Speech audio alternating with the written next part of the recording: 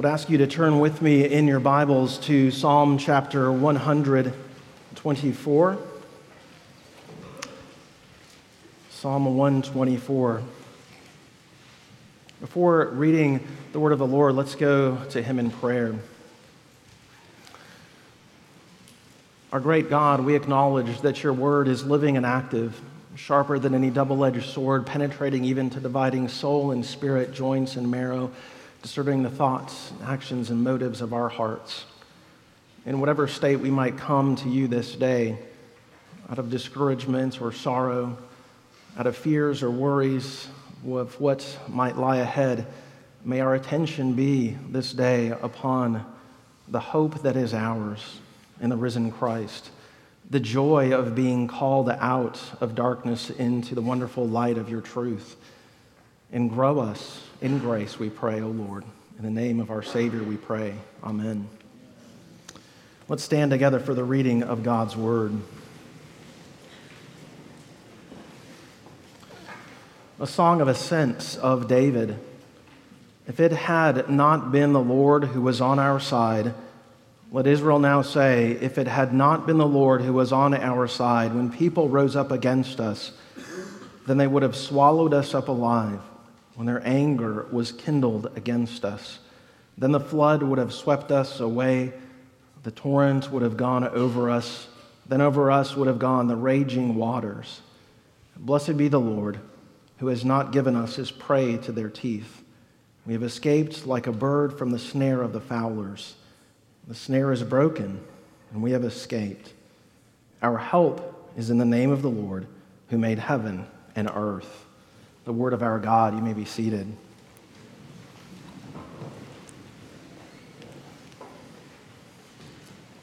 As we continue our progress through this collection of 15 Psalms from 120 to 134, which all bear the same title, we could think of these Psalms as traveling songs. Psalms that were used by the ancient Israelite who would travel at least once per year to the city of Jerusalem to give his sacrifices and to worship the Lord. And these Psalms share many attributes. They're relatively short. They would have been put to song and easily memorized, full of rich instruction. And they are Psalms that are really ideal for this particular setting. And most of you probably have your favorite vacation destination. Maybe there's a location that you like to go to with your family at least once a year. Living in Central Florida, it's probably either the beach or the mountains of North Carolina. And while it may be a refreshing time, it could be that the familiarity of going to the same location year after year might sort of lend itself to taking that time for granted. The familiarity could lend itself to apathy. Similarly, the family in ancient Israel taking this annual journey to the city of David might begin to slip into the routine of merely going through the motions. And so these Psalms collectively would help them to remember and not take for granted the wondrous relationship that they shared with the living covenant God. And this psalm in particular, Psalm 124, would serve this purpose as a psalm of remembrance or a psalm of thanksgiving. Now, in your own reading of the Psalms, you've probably noticed that the Psalms cover the whole spectrum of human emotion, from the great joys and blessings that we experience in this earthly life to the hardships, struggles, and sorrows that we may experience. And they can be categorized into different classifications. There are Psalms of praise, Psalms of lament, Psalms which we could refer to as wisdom Psalms, and of course, Psalms of thanksgiving. And I think what characterizes a psalm of thanksgiving is very simply a look back to the past and giving God thanks for what he has done. By reflecting on God's goodness, by looking back and seeing what he has done in his providence and in his work of redemption in our lives, we feed and we nourish our souls as we seek to live for our great King. And what I hope that we'll see this morning is that remembering in your own life what the triune God has done to deliver you ought also to lead to this response of praise, of thanksgiving, of wonder that you belong to the living God, that the one who is the creator of all would be so merciful to you. And so first this morning, David, who is the divinely inspired author of this particular psalm, spends the first 5 verses reflecting upon the Lord's faithfulness to his people. And it's a faithfulness that is evident because of the presence of God with them. So that's our first point this morning. The Lord is faithful because he is on your side. The Lord is faithful because he is with you. When I was in college, my friend Doug and I spent one summer helping out with our church's youth group. And among other things, we coached our high school softball team in the church softball league throughout the city. And there was this one kid who would always come out and play with us, Darius, who was probably the most athletic kid that I'd ever seen. He played football, basketball, baseball, ran track, and excelled at everything. It wasn't a surprise when he got a football scholarship to play in college, and even went on to play in the NFL for a few years. And when Darius showed up, we were all excited because we knew that it was a guaranteed victory. Every time that he came to bat, it was a home run. Nobody wanted to even get in front of the ball to try to stop it. And on defense, it seemed as though he was all over the field on every play. You definitely wanted him on your side. In this psalm, David speaks of the certainty of victory because the Lord is on our side. And notice the repetition of this phrase in verses 1 and 2, if it had not been the Lord who was on our side. And as this statement is reiterated, it helps us to see how critical it is that we keep this truth central, that there is no salvation, there is no help, there is no hope in this life or in the next if the Lord is not with you, if the Lord is not on your side. We all remember those if-then formulas from our math or logic classes, that if this particular premise is true, then here is the logical conclusion, the necessary implication. And here David is challenging you to reflect upon the past, to think back to the past and the way in which you have seen the Lord's providence in your own life. Think back to where you have seen his salvation intrude into your life and consider, if he had not been with me in the midst of that, then where would I be? Now, we don't have the precise historical setting of when this psalm was written. David is not writing this psalm out of one singular struggle. He's not writing out of one particular memory, but he's reflecting upon all of the ways in which he has seen the Lord been gracious to him and to the life of the children of Israel. You could think of the way in which the Lord triumphed over the Philistines when David was younger and victorious in that showdown with Goliath, the mighty warrior whom David faced with merely a slingshot and the infinite God on his side. He might have in mind the jealous rage of King Saul, that even though David was anointed to be the king, Saul was filled with hatred toward David, gave him these seemingly impossible tasks to perform, hoping that he would die, becoming so filled with rage that he hurled spears at him in that inner kingly chamber, and even got together an entire army to hunt him down in an attempt to take his life. But the Lord was on his side. David might also be reflecting upon the numerous battles that he endured against his enemies, most formidable of the Philistines, those who at times would outnumber and outmaneuver them, and yet the Lord gave victory over a more powerful opponent because the Lord was on his side. He might even have in mind the political struggles that he endured throughout his kingly reign, the family divisions in which there was conspiracy to take the throne from him, rape and murder among his own offspring. He might even have in mind the moral failures in his own life, in which he used his position as king to commit adultery and then murder. As David remembers such things from his life, he sees so clearly that the Lord was on his side. He sees the Lord's patience. He sees the Lord's mercy.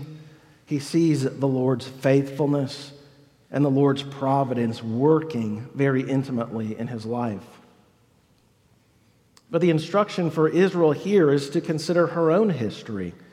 They too ought to reflect upon the ways in which they have seen the Lord's faithfulness and protection and provision for them. The patriarch Jacob, whose name became Israel, fought with God, not just on those desert plains when he literally wrestled with God, but he fought with God and wrestled with him prior to that his entire life. But even after coming to know God, when the Lord prevailed over his hard heart, things seemed to get worse in Jacob's life. There was the sorrow of losing his wife. There was the presumption that his beloved son Joseph was killed. When the famine came and his sons went to Egypt to get food, his son Simeon was imprisoned. And if they needed more food, they had to take Benjamin back with them. And there was the fear that he might lose that son as well. And yet, toward the end of Jacob's life, he reflects upon the depths of struggle and then to the wondrous heights of restoration as he confesses at the end of Genesis that what others meant for evil, God meant for good. The living God was on his side. And from there, Israel experiences the captivity of the Egyptians, the oppression and abuse and death of many of them at the hands of the Egyptians. But it is the Lord who is on the side of his people, who fights for them, who delivers, who establishes them as a nation, favored because of their covenant relationship with him. And although the Egyptian army was destroyed in the floodwaters, they then faced those troublesome years of being in the wilderness. There was that incident from Numbers chapter 16 in which there's this act of rebellion from a man named Korah and his followers who questioned the Lord's guidance and who questioned Moses as the appointed leader of the people. The earth opened up and swallowed Korah and his followers alive. And so it's not only the enemies that they might face in the world out there, but those who might rise up amongst them, stirring hatred and division. And yet God was faithful. The Lord is on their side in his patience, in his love, and in his redemption. And the metaphors in these first 5 verses are vivid and filled with this destructive imagery. The enemies of the people of God want to rise up against them, swallow them alive in their anger, sweep them away like a torrential flood. And such images convey hatred and utter disdain for the people of God. We've seen this theme already in these Psalms of Ascent, in Psalm 120 and 123. And the question, I think, might always arise in our minds, why? Why such hatred toward those who are the people of God? Well, St. Augustine, in his book, The City of God, makes the case that since the fall of man, mankind has been divided into 2 ultimate allegiances, and whichever one man serves indicates his citizenship. Those who were redeemed in Christ Jesus, who belong to the living God, are citizens of this heavenly city, the city of God, whose builder and maker is the triune God himself. But those who remain hardened against God belong to this earthly city, which is dominated by its lust and passions for dominion, and ultimately their allegiance is to the evil one. But they are not satisfied in merely being opposed to God.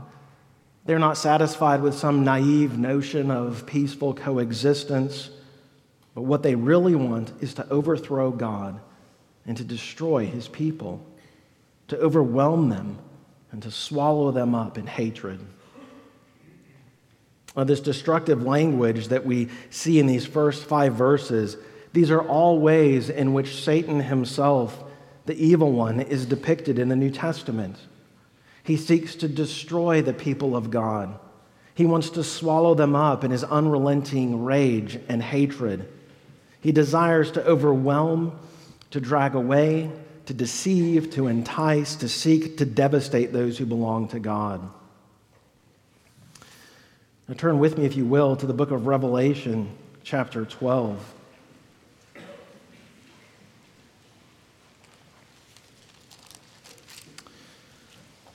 In Revelation chapter 12, as I read these few verses, pay attention here to a couple of things. Notice how, first of all, this is a summary of the entirety of world history. in these few verses. And at the same time, notice some of the same imagery in Revelation 12 that we see in Psalm 124, beginning in verse 7.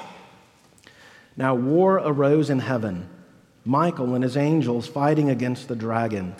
And the dragon and his angels fought back, but he was defeated, and there was no longer any place for them in heaven. And the great dragon was thrown down, that ancient serpent who was called the devil and Satan, the deceiver of the whole world. He was thrown down to the earth, and his angels were thrown down with him. And I heard a loud voice in heaven saying, Now the salvation and the power and the kingdom of our God and the authority of his Christ have come. For the accuser of our brothers has been thrown down, who accuses them day and night before our God. And they have conquered him by the blood of the Lamb and by the word of their testimony, for they loved not their lives even unto death. Therefore rejoice, O heavens, and you who dwell in them. But woe to you, O earth and sea, for the devil has come down to you in great wrath, because he knows that his time is short. And when the dragon saw that he had been thrown down to the earth, he pursued the woman who had given birth to the male child. But the woman was given the two wings of the great eagle, so that she might fly from the serpent into the wilderness, to the place where she is to be nourished for a time, times, and half a time. The serpent poured water like a river out of his mouth after the woman, to sweep her away with a flood. But the earth came to the help of the woman, and the earth opened its mouth and swallowed the river that the dragon had poured from his mouth. Then the dragon became furious with the woman, and went off to make war on the rest of her offspring, on those who keep the commandments of God and hold to the testimony of Jesus. And he stood on the sand of the sea. And in this text, we see here the grand story of redemption, don't we? That the church of our Savior will never perish. That even if we lose all in this life, whatever the cost might be, we will never lose our precious Savior. Jesus says in John 10, I give them eternal life, and they shall never perish. No one can snatch them out of my hand. My Father, who is greater than all, has given them to me. No one can snatch them out of my Father's hand. I and the Father are one. We read in Isaiah 43, when you pass through the waters, I will be with you, and through the rivers, and they will not overwhelm you. And so while we may not contend with flesh and blood, we do wrestle with a very real enemy who directs his murderous rage toward the people of God. In a sermon I heard a number of years ago by Sinclair Ferguson on Ephesians chapter 6, you recall that passage in which he talks about the spiritual battle that is engaged all around us and the full armor of God that God's people are called to put on. And Ferguson commented that the devil knows he cannot change the status of God's children. He knows enough about the Word of God to know that those who belong to Christ are no longer his, and he cannot have them. But he will do all that he can to make the believer in Christ ineffective and unproductive. He will do all that he can to make you believe that you are simply a hypocrite and have wasted your witness among this fallen world. He will do all that he can to undermine and deceive you and rob you of your joy. So we may not fight with a pagan army who wants to destroy us, but it is important for us to be mindful of the spiritual realities that there is a very real evil one who wants to do us harm. But the hope is that God is on our side. And second this morning, back to Psalm 124, still in the first 5 verses, take time to remember his deliverance. Take time to reflect upon the way in which God has delivered you. And we live in an age which really doesn't care much for history. We live in the moment. We only seem to care about ourselves, our immediate gratification, and that which is right in front of us. But as God's people, we don't want to fall into that disinterest or disdain toward our past.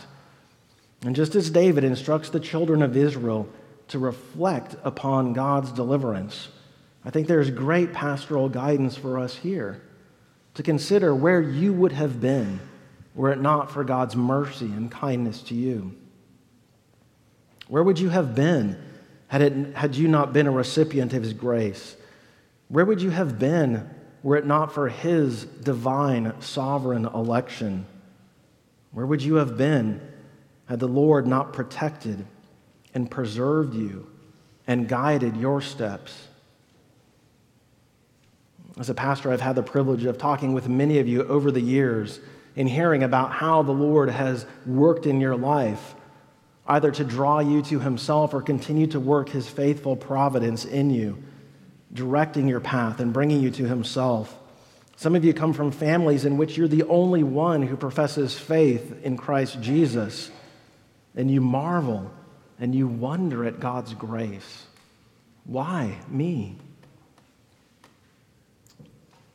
Remember those wondrous words from the hymn by Isaac Watts, "How sweet and awful that is full of awe is the place." And Watts writes, "While all our hearts and all our songs join to admire the feast, each of us cry with thankful tongues, 'Lord, why was I a guest?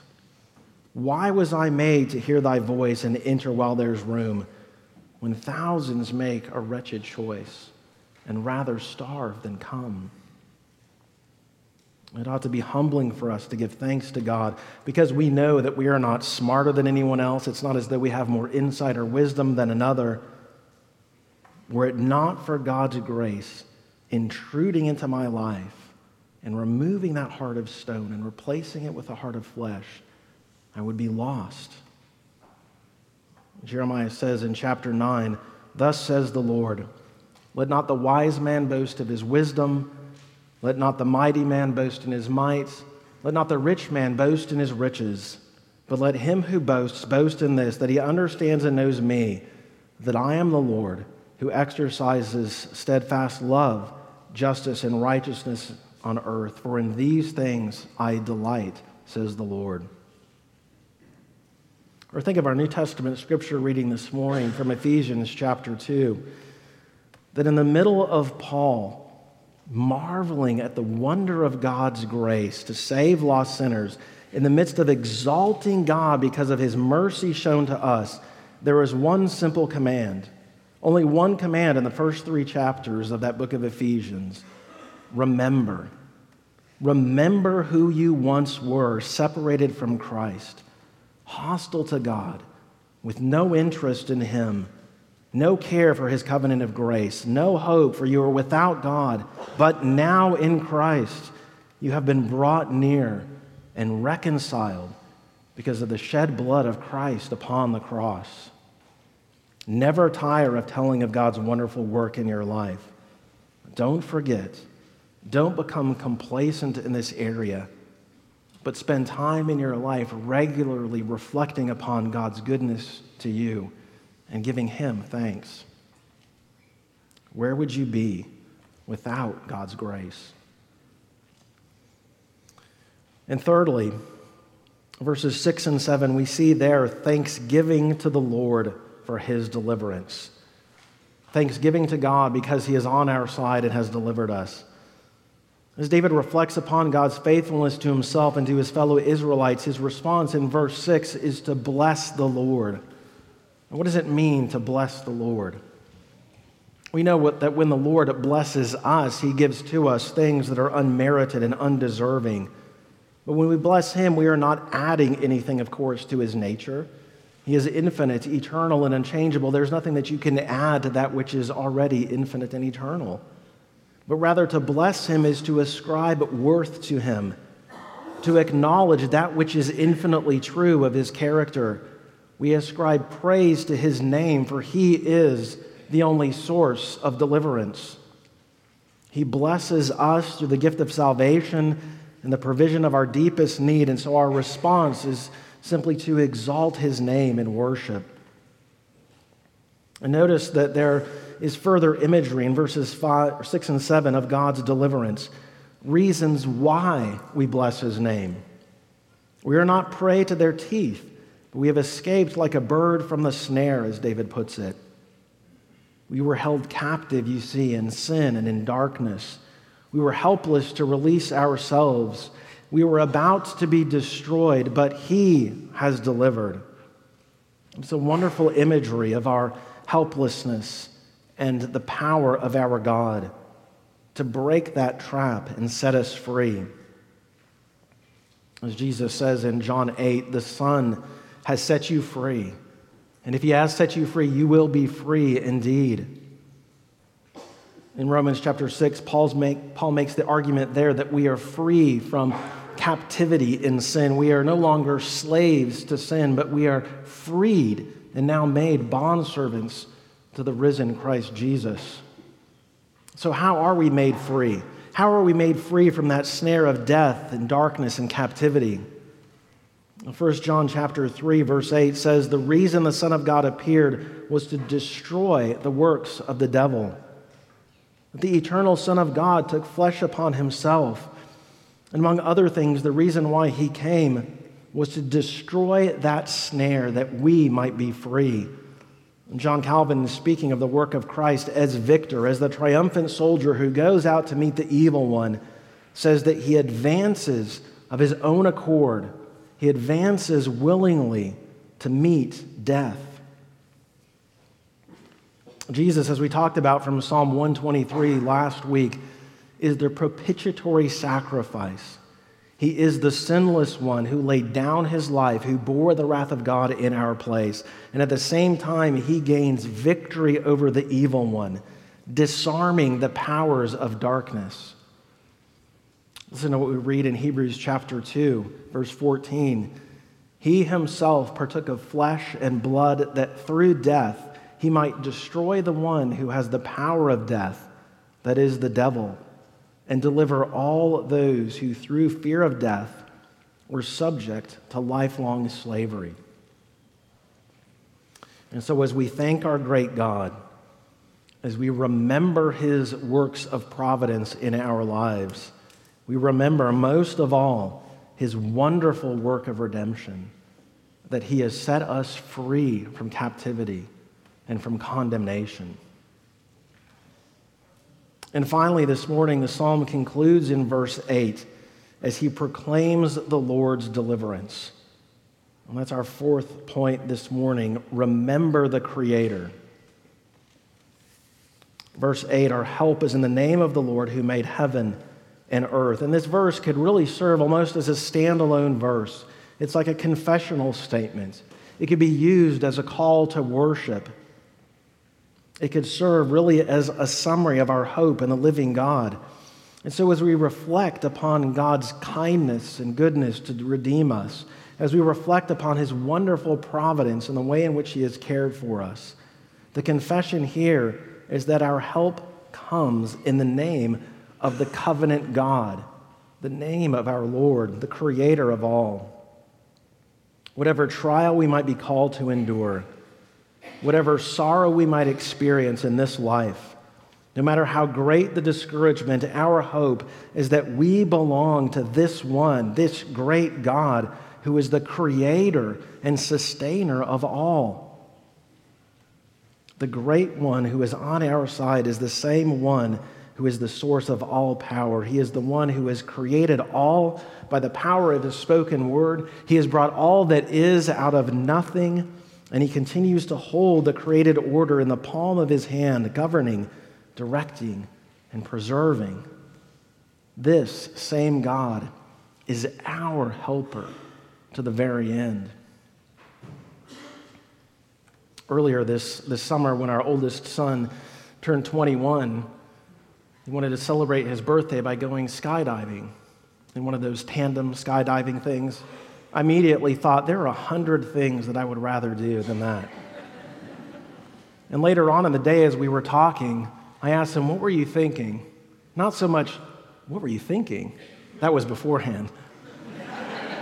But what was going through your mind? What sort of experience was that like? And as he talked about the obvious thrill of the descent, he spoke very quickly about looking at the amazement of God's creation, the wonder of being able to see so far in the expanse, even in this small little peninsula of Florida, and to look up and marvel at the beauty of God's creation, and to spend a brief moment thanking God for what he has done.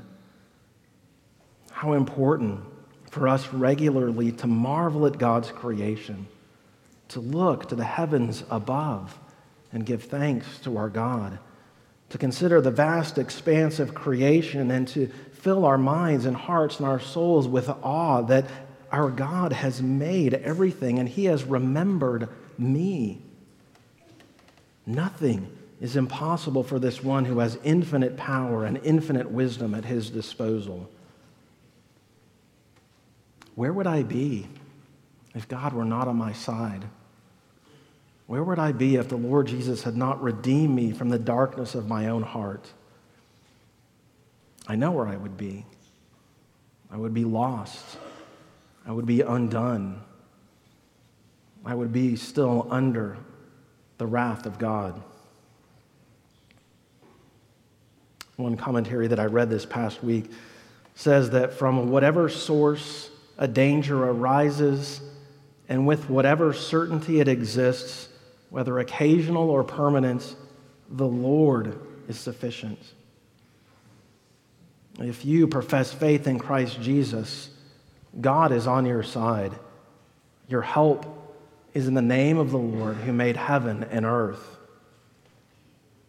Robert Godfrey remarks that the God who is committed to helping us is the God who created everything. He who created is more than able to help. So what are some applications that we can draw from this psalm this morning? Well, here are at least a few.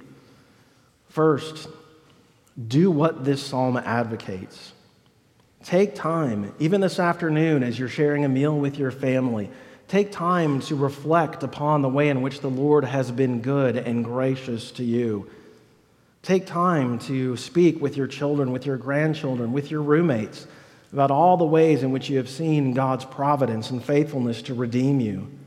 And even if you're in the midst of trials, there is joy in the hope of the gospel, joy in the resurrection of the Lord Jesus, who has delivered us from the greatest enemy of all. And second, delight in God's providence.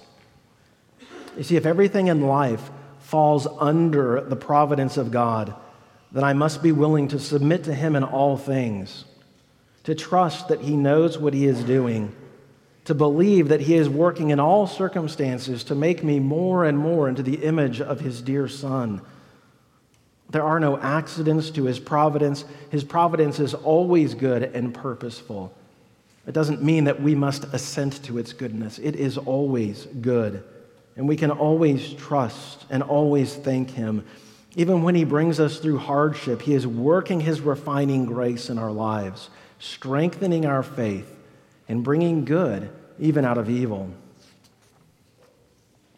And third, consider what it is you are thanking God for. You see, you might look back over your life and you might say to yourself, yeah, God has been good to me. I have a good education. I have a good paying job.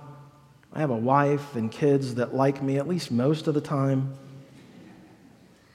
I have good friends and a relatively comfortable life, and certainly we ought to thank God for such things. But what if that is all you see?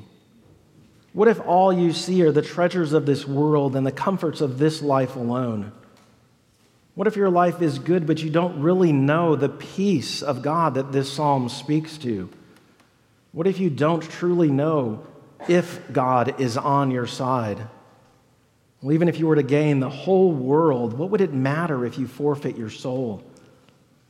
And the call is for you to put your faith in Christ Jesus, the one who took the evil of the world upon Himself, the one who bore that wrath of God that you deserved, the one who burst the chains of hell to set you free from darkness and captivity. This is the one you can know.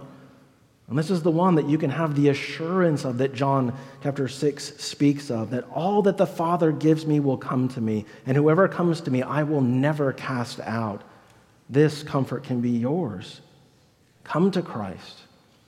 With Him on your side, there is hope and help. And finally this morning, bless His name. Proclaim His name. Paul in Romans chapter 8 uses the same line of reasoning that we find here in this psalm.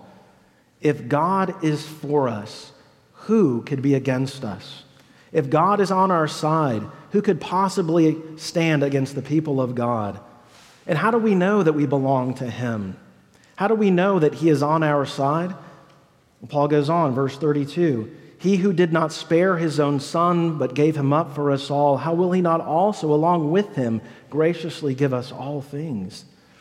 If the eternal Son of God came to release you from captivity, to snatch you from the teeth of the wicked one, to free you from that snare, if he went to the cross and shed his own blood and took the sin of the world upon himself, then why would he stop now holding you in his nail-scarred hands to the very end? In closing, listen to Richard Sibbes, a Puritan pastor, who in a sermon said this: "Our comfort is altogether in the Lord. In darkness, he is our light. In danger, he is our salvation. In weakness, he is our strength. And in all our afflictions and difficulties, he is the strength of our life. In the greatest danger that can be, my heart shall not fear, for the Lord is on my side." Remember, people of God, the Lord's deliverance.